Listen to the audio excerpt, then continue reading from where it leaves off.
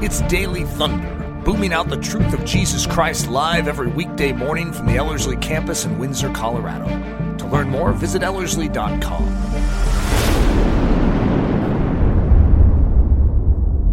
Eric, we've been walking through these heroic moments in history, which is probably a bad title because we're not actually talking about moments, we're talking about more people. But would you give us just a reminder of what we mean by heroism, just this heroic living? Yeah, it's funny because we're in, was this the fourth one we've done? And if you asked me to say how I've described this in the previous ones, it's a blur.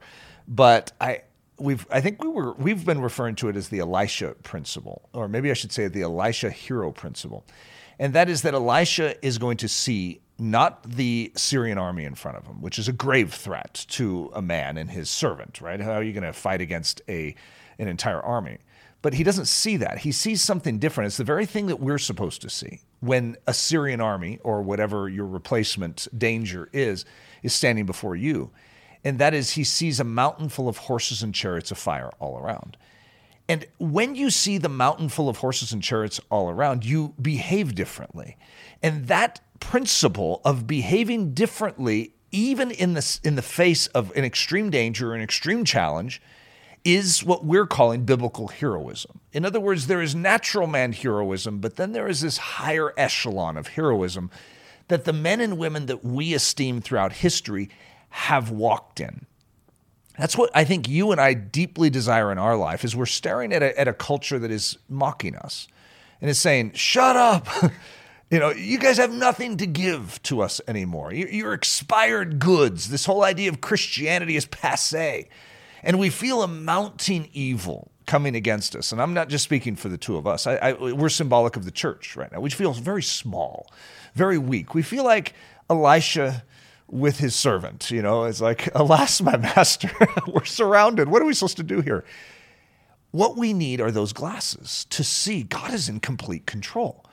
If you and I conclude right now that God is in complete control and that he is surrounding us with his angelic host, which, by the way, is 3 times greater than the enemies, who got, 1/3 of the angelic host that he took with him, which means God has double the forces. Is that right? Did I do my math? Yep. So I said, double. Double. All right. He has double the forces, and he's God. Why would we be trepidatious? Why would we be trembling? Why would we be fearful? We wouldn't. And we would act in accordance with that vision. And that's what we've been building on. So our different characters, what do we have? C.T. Studd, Jim Elliott, Gladys Aylward. That's how they walked. And that's, I think, why we gravitate to their stories. We're like, what did they have? And what we're saying in a summary in and through this series is they had heroism, biblical heroism. They had the glasses of Elisha on. Yep. Or one way that I love to just describe it is it's faith. It's keeping your gaze on Jesus regardless of what the natural realm was doing. So in our world today, it is so easy to look at everything around us and just be like, oh no. But what, as you're saying, what would it look like if we kept our gaze on Jesus? One of the people that we want to talk through in this episode is really one of our favorites. Oh, yeah. I don't know how to say that. All of these are our favorites. What? You picked one that isn't one of my favorites. But it's interesting that this guy actually lived in our lifetime. Yeah. I mean, he died several years ago, but he at least lived in our lifetime, and it's Richard Wurmbrand. Could you have these great stories of how he has impacted your life, but we even just share one of those of just when you first came and heard Richard Wurmbrand. I remember you said it was like this old video movie and he had no shoes on, but what is it about his story? What is it about his life that has made an impact on you? Yeah, there's so many things. That's a multi-layered question. I remember, I wasn't prepared for that, but I do remember my brother having a videotape, and he's like, you have to see this. And he puts it in, and it's Richard Wurmbrand. I didn't know who the guy was. It's just sort of an odd character, right? And he was up on a stage, no shoes on, and I was so impacted. In fact, that was a turning point in my life where I remember hearing his story of being in prison, tortured for Christ, and I remember saying to God, I want what that man has. And what he had was like this genuine fervor and love and kindness and gentleness. It was like the real deal. It's like I felt like I was seeing Jesus in the modern day. And I felt like God, in his creative communication back to me, is, Eric, are you willing to go through what he went through to get it? And that was a key moment for me to recognize that this is a result of something. This is a result of God working in a man to bring a man to the place where he can truly show Jesus Christ. And I would like to say that my answer was a quick yes. It was a delayed yes, but it has been yes. Yes, Lord. I want it, but I'm scared when I ask for it. I really want that. That is what I crave more than anything. And Richard Wurmbrand, I think there's multiple stories that have greatly impacted me. If I was going to pick one, because I know we have, I think, at least 3 to rotate through here. Okay, I'm going to pick that first one before he's thrown into prison. You guys, you mind if I steal that please. one? Because that's It's good. That might be I don't know if it's the best. It's a really good one. But it does set the stage for the rest of his life too. Yeah. I mean, it was a key decision moment for him. It's a defining watershed moment that's going to end him in prison, being tortured, and being separated from his wife and his son. I mean, it's a huge deal. But he's at this gathering where all these religious leaders were being called. They were basically being proven before the communist regime. So the KGB is in the front row. They're all watching to see if these pastors or religious leaders will listen. They'll heed the communist agenda. And Richard Wurmbrand is hearing pastor after pastor get up and blaspheme. They're saying the opposite of the word of God to appease this power that everyone knows if they stand against it, they will be crushed. And Richard Wurmbrand cannot, sit still. And his wife looks over at him and says, and this isn't a direct quote. This is the way I remember the quote. It seems to have been, changed on me somewhere along the line. But Richard, will you not do something? Will you not wipe the spit from the face of Christ? And then Richard says, if I stand up and say something, they will kill me. And the way I remember it is I would rather be married to a dead man than a coward. And I've always really liked that rendition of it. That is so powerful. Do you remember what Voice of the Martyrs says she said? I don't remember the actual quote, but it's so this could be the way we landed. Everyone out there can remember the way I remember it. But then he got thrown into prison. He did. He stood up and spoke. I mean, what a place to speak. Now that is heroic, to stand in front of the communist regime in a country, to go on radio across your country and to stand for truth, even though you know it's going to cost you your life. Wow, that is good. He was prisoner number 1 in Romania. Oh, that's good. and ended up being in solitary confinement for, what was it, 12 years, 14 years? Philip always knows the answer to that. I had that thought. I'm like, where's Philip? Where's Philip? In fact, that story made such an impact on Philip's life that he named his daughter Sabina after Richard's wife, just because of that story, stirring story. I love just that picture and his willingness to endure incredible torture. One of my other favorite stories, I'll let you share the chains because you have several sermons on it. I like that one. But I love that story where he's getting beaten because he's sharing the gospel with his fellow cellmates. And there's this great quote in the book, Torture for Christ, where he said that he and the guards made this pact. They made a deal that he would preach and they would beat him because he preached. And the way he says it is just delightful. He's just like, so I was happy preaching. They were happy beating me. Everyone was happy. There's such a perspective in that in the midst of, and it wasn't like a great jail cell, right? It's not great prison environments. It's not like, America cushy imprisonment. There's no warmth. There's no great food. And you're in solitary confinement for so long. So when you're with someone, you're sharing the gospel, and yet you're being incredibly tortured and just suffering incredible pain to the point, as you already mentioned, that he was never able to wear shoes again because he couldn't stand that pressure on his feet. That is just, and yet there is such a joy of being willing to suffer for the cause of Christ, which is what you see if you read Fox's Book of Martyrs or Martyr's Mirror. There was such a pleasure and an excitement to suffer for Jesus Christ, just to reflect the suffering he had on our behalf. You want to talk about the chains because you have several messages just on that idea. Well, I think even this picture, how we keep going back to the Elisha principle. It could be called the prison chains principle because it's the same thing. It's a different lens towards something.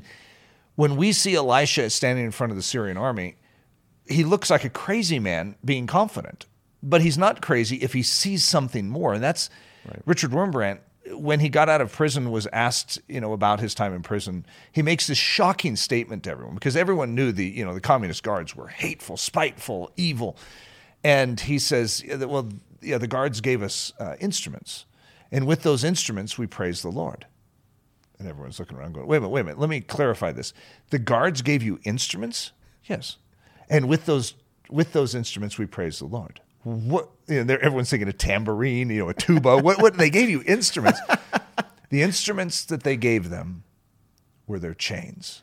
And with those chains, they praise the Lord. I mean, that has always had a significant impact on me because there's circumstances in my life where I have real impediments, real chains on my life, difficulty. And to remember Richard Wurmbrand and that simple statement, it's like, yeah, I've been given a worship instrument.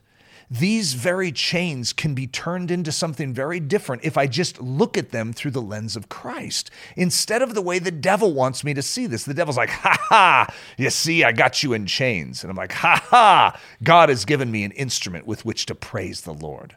That's so good. So this session or this episode is titled Nothing with Richard Wurmbrand. Yeah, everyone's which is like, going to what sound is this? like, Did they what on mistitle earth? this? But it's Athanasius Contra Mundum. Richard Wurmbrand symbolizes something, and we've often used Athanasius and his circumstance as a great picture of the Christian life. And I think with what is going on in our modern day, with the craziness and the all the fear that's being pushed on, and the anti-God pressure of culture coming upon the church, we're in a day where Christians need a stand. Just as Richard had to stand in front of the communist regime, so too we're going to have to be light in the midst of darkness. Do you want to talk just about that Athanasius concept, and why is that, maybe how's it related to Richard, but why is that so important for our day? Yeah, well, first of all, the Athanasius Contra Mundum is sort of a famous phrase throughout Christian history, and it goes all the way back to around, the 300s, the 4th century, when the Arian heresy, which is the removal of Jesus's deity. In other words, just bring him down more to the level of a man as opposed to being God. And it was a big, staggering challenge to the church back then. And Athanasius just wouldn't go for it. He stood on the fact that Jesus was God, and he would not bend on it. And as legend would have it, he was exiled 5 times. I don't know how you could be exiled 5 times. I've thought that through a few times. It seems like once would be enough. But supposedly he was exiled 5 times, and that even Constantine came up to him once and said, Athanasius, the world is against you. Will you not recant? And he says, well, if the world is against me, then Athanasius is against the world. So in Latin, that means Athanasius Contra Mundum. And that's a profound statement. I think whenever someone hears that, to hear a man who's willing to stand against the world is against you, Nathan Johnson. The world is against you, Eric Ludy. Well, then Nathan Johnson and Eric Ludy, I guess, are against the world because I can't change my position. I'm standing with Jesus. And that's what Richard Wurmbrand represents, which is why we named this one Athanasius Contra Mundum, is he just would not go with the world. Every other pastor did. They're just like, they were all falling to pieces, and he inspired a generation of pastors in Romania because every single one of them was just beginning to slide away. And then he stood up in the midst of that gathering, and that inspired them all to say, yes, we cannot go in that direction. Richard saw something greater. He saw the worthiness of Christ. He saw that it was worth his life. And he inspired us. And as a result, we too are inspired to stand as Athanasius stood, to stand as Richard stood, whether it was before prison or even during prison. Right. It's interesting. Jesus in John chapter 3 is talking to Nicodemus. And in verse 19, he says, light has come into the world. And yet men, because they love their darkness, because their deeds were evil, have actually rejected and refused that light. It is amazing that light actually is offensive when you're in darkness. That when light shines in your face, when your eyes are adjusted to the dark, it's painful and it's offensive. So we shouldn't be surprised when a dark world is actually against Christ. We shouldn't be surprised that we're facing trials and persecution. Yet we are still called to be light in the midst of darkness, that city on a hill, that light that's not to be put under a bushel. Mm-hmm. Eric, I just thought it'd be a neat way maybe just to finish this particular episode. We live in a time period when there's a lot of craziness and a lot of fear and a lot of darkness, yet there's always hope because God is still in control. Would you pray just for those who are listening that we would actually be light in the midst of darkness, that we would have that resolute fervor that Richard or Athanasius had, that regardless of what the world is doing, regardless of the pressure or the persecution, that we would actually stand for truth keep our gaze upon Christ, and be light in the midst of a dark world. Amen.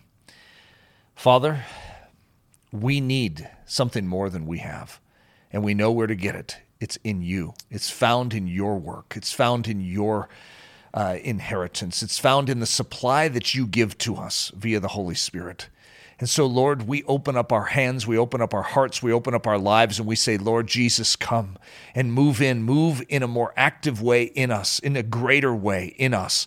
Lord, I pray that you would strengthen our feeble knees, that you would cause us to stand when others are seated. You would cause us to speak when others are silent. Lord, I pray that that greater boldness would enter into us as the church, just as it did into the early church when they asked for it. Lord, we need it, and we need it now, and we ask for it in the name and the authority of Jesus Christ. Amen. Amen. Daily Thunder is a listener-supported production of Ellerslie Discipleship Training. At Ellerslie, we are laboring to rouse the Church of Jesus Christ out of its lethargy and build brave-hearted Christians for such a time as this. Daily Thunder episodes are released every day, Monday through Friday, from our campus in Windsor, Colorado. And our weekly sermon is delivered live at 9 a.m. on Sunday mornings with a delayed live stream available at noon Mountain Time. Go to Ellerslie.com/daily to get all the details. Thanks for listening.